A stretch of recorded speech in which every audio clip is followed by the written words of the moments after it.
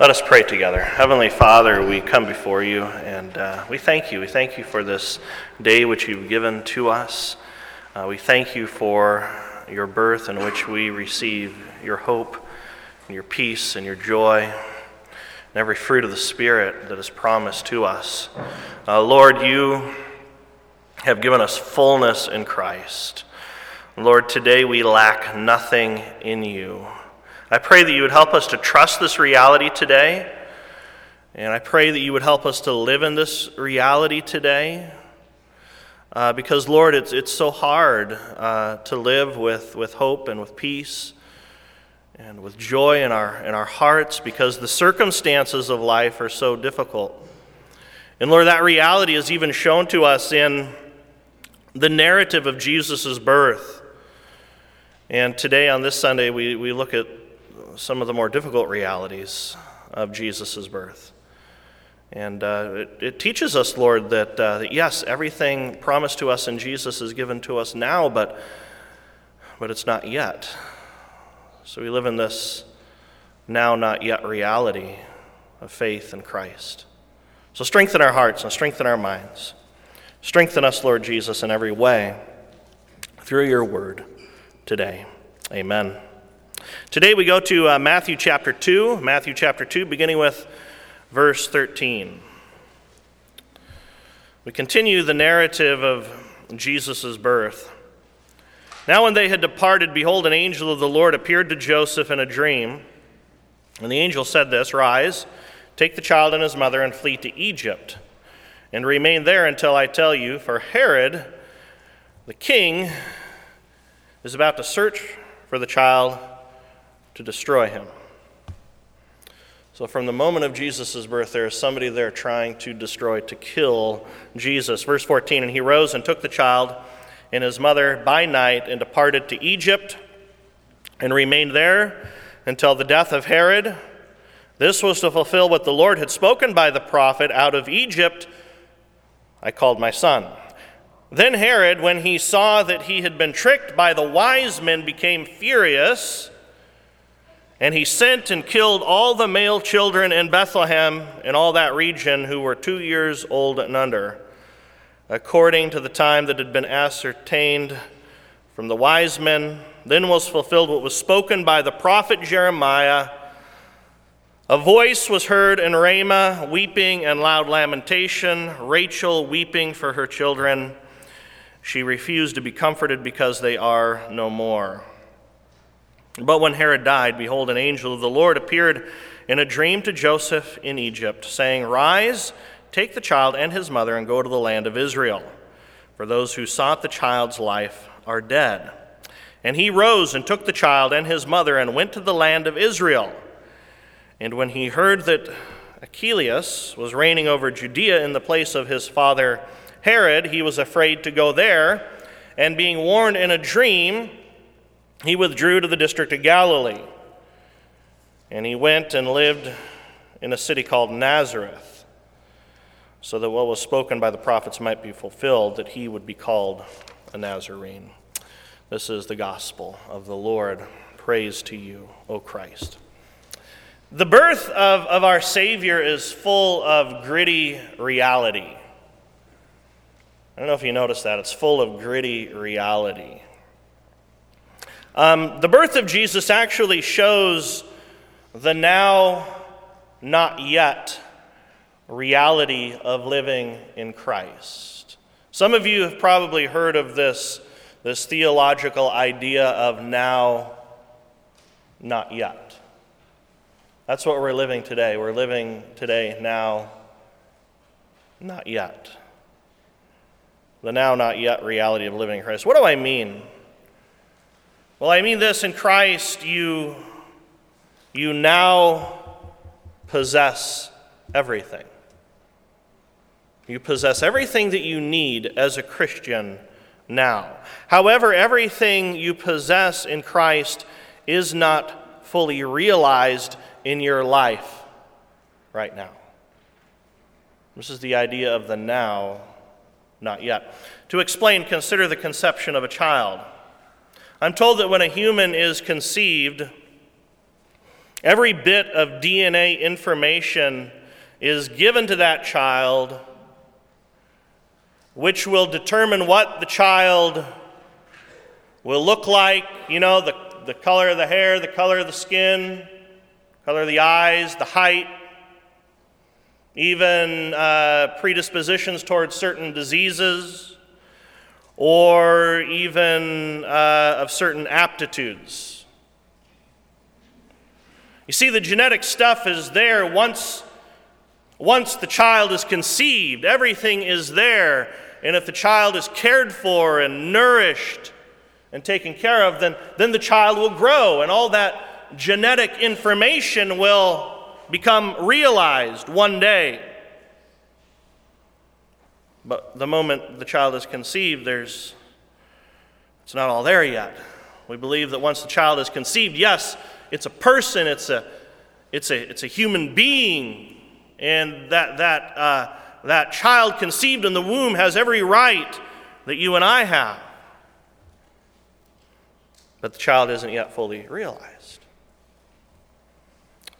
You too have been born again. Every promise of God is given to you in Jesus Christ now, yet it is not yet fully realized, and it will not be fully realized until you enter into glory, until the new heaven and the new earth come, until the resurrection of all flesh comes about. Then it's fully realized. So Jesus' birth actually helps us understand the now not yet reality of living in Christ. On the first Christmas night, the angels appeared to the shepherds who were keeping their flocks by night. And they said, "Fear not, for behold, I bring you good news of great joy that will be for all the people. For unto you is born this day in the city of David a Savior, who is Christ the Lord. And this will be a sign to you. You will find the baby wrapped in swaddling cloths and lying in a manger." And then suddenly the angels appear. You know the story. A multitude of the heavenly host praising God and saying, "Glory to God in the highest, and on earth peace among those whom he is pleased." So we see that the joy of Christmas depicted in Luke's account. And today the nativity is depicted with joy and happiness. Think of the Sunday school kids telling us the story. How many times have you watched the Sunday school kids come up and depict the story of Jesus? When they tell the story, it fills us with joy and happiness, doesn't it? And it should. It should. Because the birth of Jesus Christ is one of the most joyous and happy things that has been done for us by God. God becomes flesh in the person of Jesus Christ, and we all ought to be filled with joy and happiness. But when the story is told, oftentimes they leave out or they gloss over the painful realities of Jesus' birth. Think of it. Mary's pregnant, and she's only engaged. She's not married yet. What do you think Mary's parents thought of that? What do you think the neighbors thought of that? What did Joseph think of that? Joseph said, I know where babies come from, and I know I'm not the father of that baby. So oftentimes we sort of gloss over the difficult and hard realities of the birth of Jesus Christ and of what Mary had to go through socially as a result of the conception of God in her womb. So when we tell the story, we leave out that stuff, and it's probably not appropriate for kids, anyway. The painful realities of Jesus' birth. And one thing that they always leave out of the story of the birth of Jesus is the red dragon. Is the red dragon. Did you know there was a dragon there too at the nativity scene? Revelation 12, which is a picture of Jesus' birth, but it also encapsulates sort of our cosmic struggle with Satan as believers. Revelation 12. If you want to look there in your Bible, it's pretty striking. Revelation 12, "And a great sign appeared in heaven, a woman clothed with the sun, with the moon under her feet, and on her head a crown of 12 stars. She was pregnant. She was pregnant and was crying out in birth pains and the agony of giving birth. And another sign appeared in heaven. Behold, a great red dragon. You never see the red dragon in the nativity scene. I don't think any of you have a nativity scene at home with a red dragon, do you? No, you don't. And a great red dragon, and 7 heads and 10 horns, and on his head 7 diadems. His tail swept down a third of the stars from heaven and cast them to the earth. And listen to this. And the dragon stood before the woman who was about to give birth. The dragon stood before the woman who was about to give birth, so that when she bore her child, he might devour it. That he might devour it. She gave birth to a male child, one who is to rule all the nations with a rod of iron. In Revelation, the context of Revelation, we know this child born is Jesus. But her child was caught up to God, taken to the right hand of God the Father Almighty, to his throne. And the woman fled into the wilderness, where she has a place prepared by God, in which she is to be nourished for 1,260 days. So this apocalyptic scene in Revelation 12 sort of opens up the heavenly perspective of what's going on here with the birth of Jesus Christ. There is warfare taking place at the birth of Jesus. And then Revelation 12 is actually told to us in concrete historical prose in Matthew chapter 2. Now when they had departed, behold, an angel of the Lord appeared to Joseph in a dream and said, Rise, take the child and his mother, and flee to Egypt, and remain there until I tell you, for Herod is about to search for the child to destroy him. And he arose and took the child and his mother by night and departed to Egypt and remained there until the death of Herod. And that was to fulfill actually what the prophet had spoken, that out of Egypt I have called my son. So the narrative of Jesus' birth paints the now not yet reality of life in Christ. Jesus is God in human flesh. The full promise of a Messiah is fulfilled in Jesus. But we see even in the life of Jesus that it not yet is fully realized. And not yet is fully realized.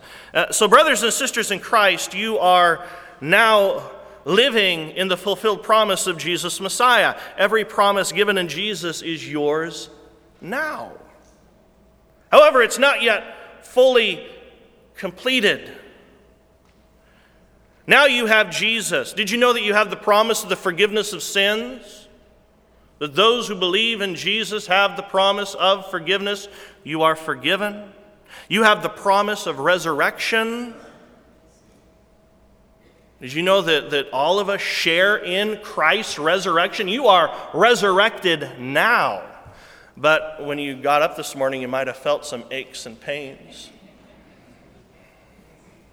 The resurrection is yours now, but it's not yet fully realized. And you've been given a new heaven and a new earth, but we haven't entered into that new heaven and the new earth yet, have we? Now you are a new creation in Christ Jesus. The old is gone, the new has come. Now you are filled with Christ. You lack nothing through faith alone in Christ. You can't do anything to make your position in Christ any better than it already is. You have it all in Christ. Well, we don't feel this way, do we? We're always looking for ways to improve upon our spiritual standings. We don't experience fullness in Christ, even though we have been given fullness in Christ. So that which we've been given, we don't fully realize. We don't experience it in our lives. Moreover, the peace and joy that was promised at Jesus' coming seems so elusive. Christmas, it's a message of peace. It's a message of joy. But peace and joy are so elusive. Christians suffer. You suffer. Anxiety, depression, disease. Did you know that Christians suffer with addiction? Some of my best Christian friends are drug addicts and alcoholics. Christians suffer with poverty. Christians suffer of violence. Christians suffer natural disasters. Natural disaster hits, the Christians aren't exempt from that. Christians suffer demonic attacks. You see, we're living in the now, but not yet. Not yet. We have it all now, but not yet. This is the now, not yet reality of living in Christ. Paul puts it this way: for me to live is Christ and to die is gain. And he says, I don't know. He says, I'm torn between the two. He says, I desire to depart and be with Christ, which is better by far. He says it's better actually to be in heaven with Jesus than to be here. But he says it's more necessary for you that I remain in the body. Some of us feel that way, don't we? Paul had all that he needed in Jesus while he was living in his earthly body, yet he longed for the not yet. He longed for that which was to come. To be a Christian is to live within this now, not yet reality. So how do we live in the now? We live in the now trusting in Christ, trusting in Him alone. He gives joy and He gives peace in the now. Did you know that for the Christian, our joy and peace now is not grounded in our now circumstances? The circumstances of life are hard. You're hard-pressed with all sorts of problems. Your joy and peace are not found. They are not found in the reality of what this now world offers. Man, if you're trusting in the joy and the peace of what this now world gives, you're setting yourself up for massive disappointment. Massive disappointment. Our joy and our peace are grounded in the reality of what Jesus has promised. A new heaven and a new earth awaits us. Our joy and our peace aren't found in the empty promises, in the empty and broken dreams of what this world offers. Our joy and our peace are found in Jesus. So if your peace and your joy is predicated upon the now world that we're living in right now, it's going to be so elusive and so difficult for you. When times are tough in the now, look to the promise of the not yet in Jesus. I'll say it again. When times are tough in the now, look to the promise of the not yet in Jesus. That's where joy and peace are found. I believe that some country music songwriters know this reality better than any theologian. I'm a country music star. Or I'm not a country music star, did I just say that? Maybe I'm kind of bringing out what I wish I was. I wish I was a country music star. No, I'm not. I'm a country music fan.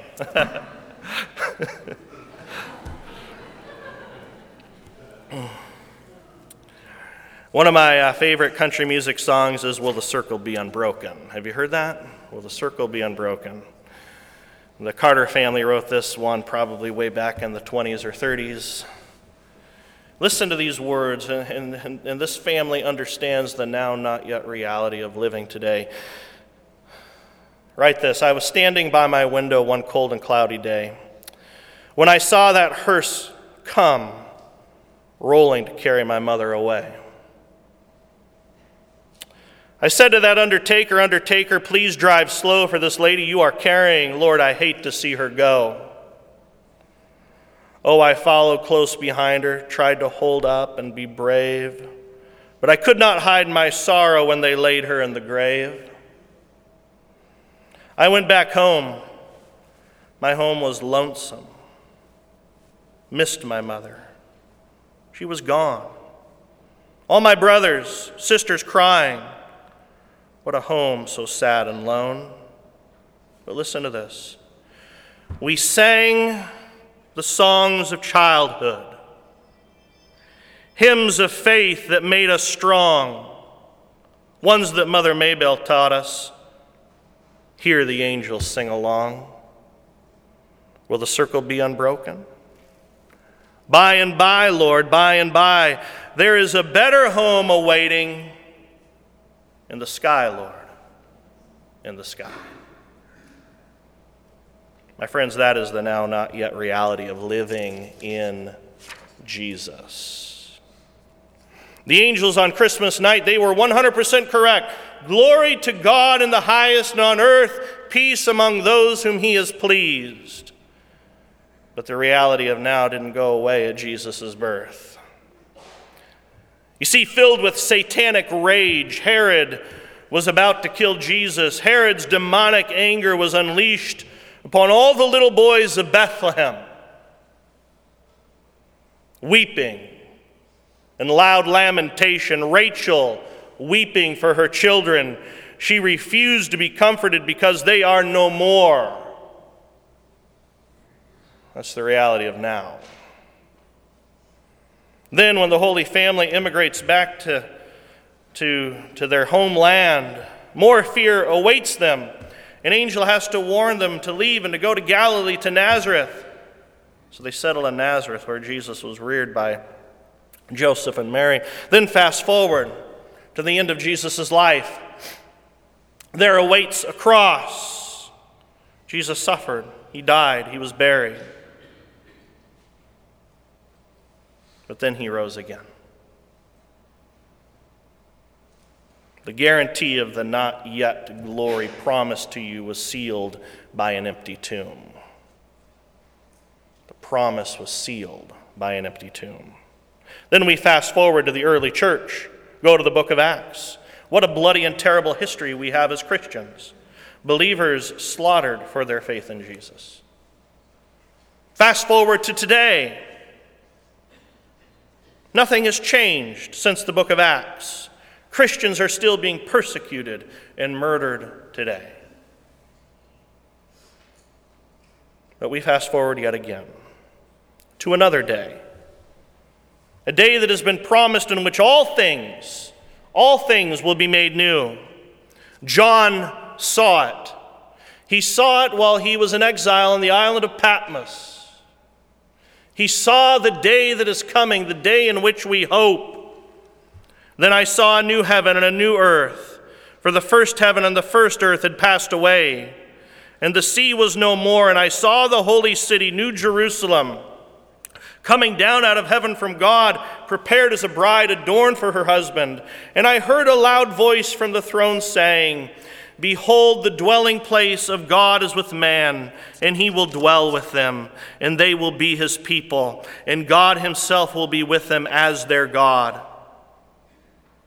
This is what's yet to come, and he will wipe away every tear from their eyes, and death shall be no more.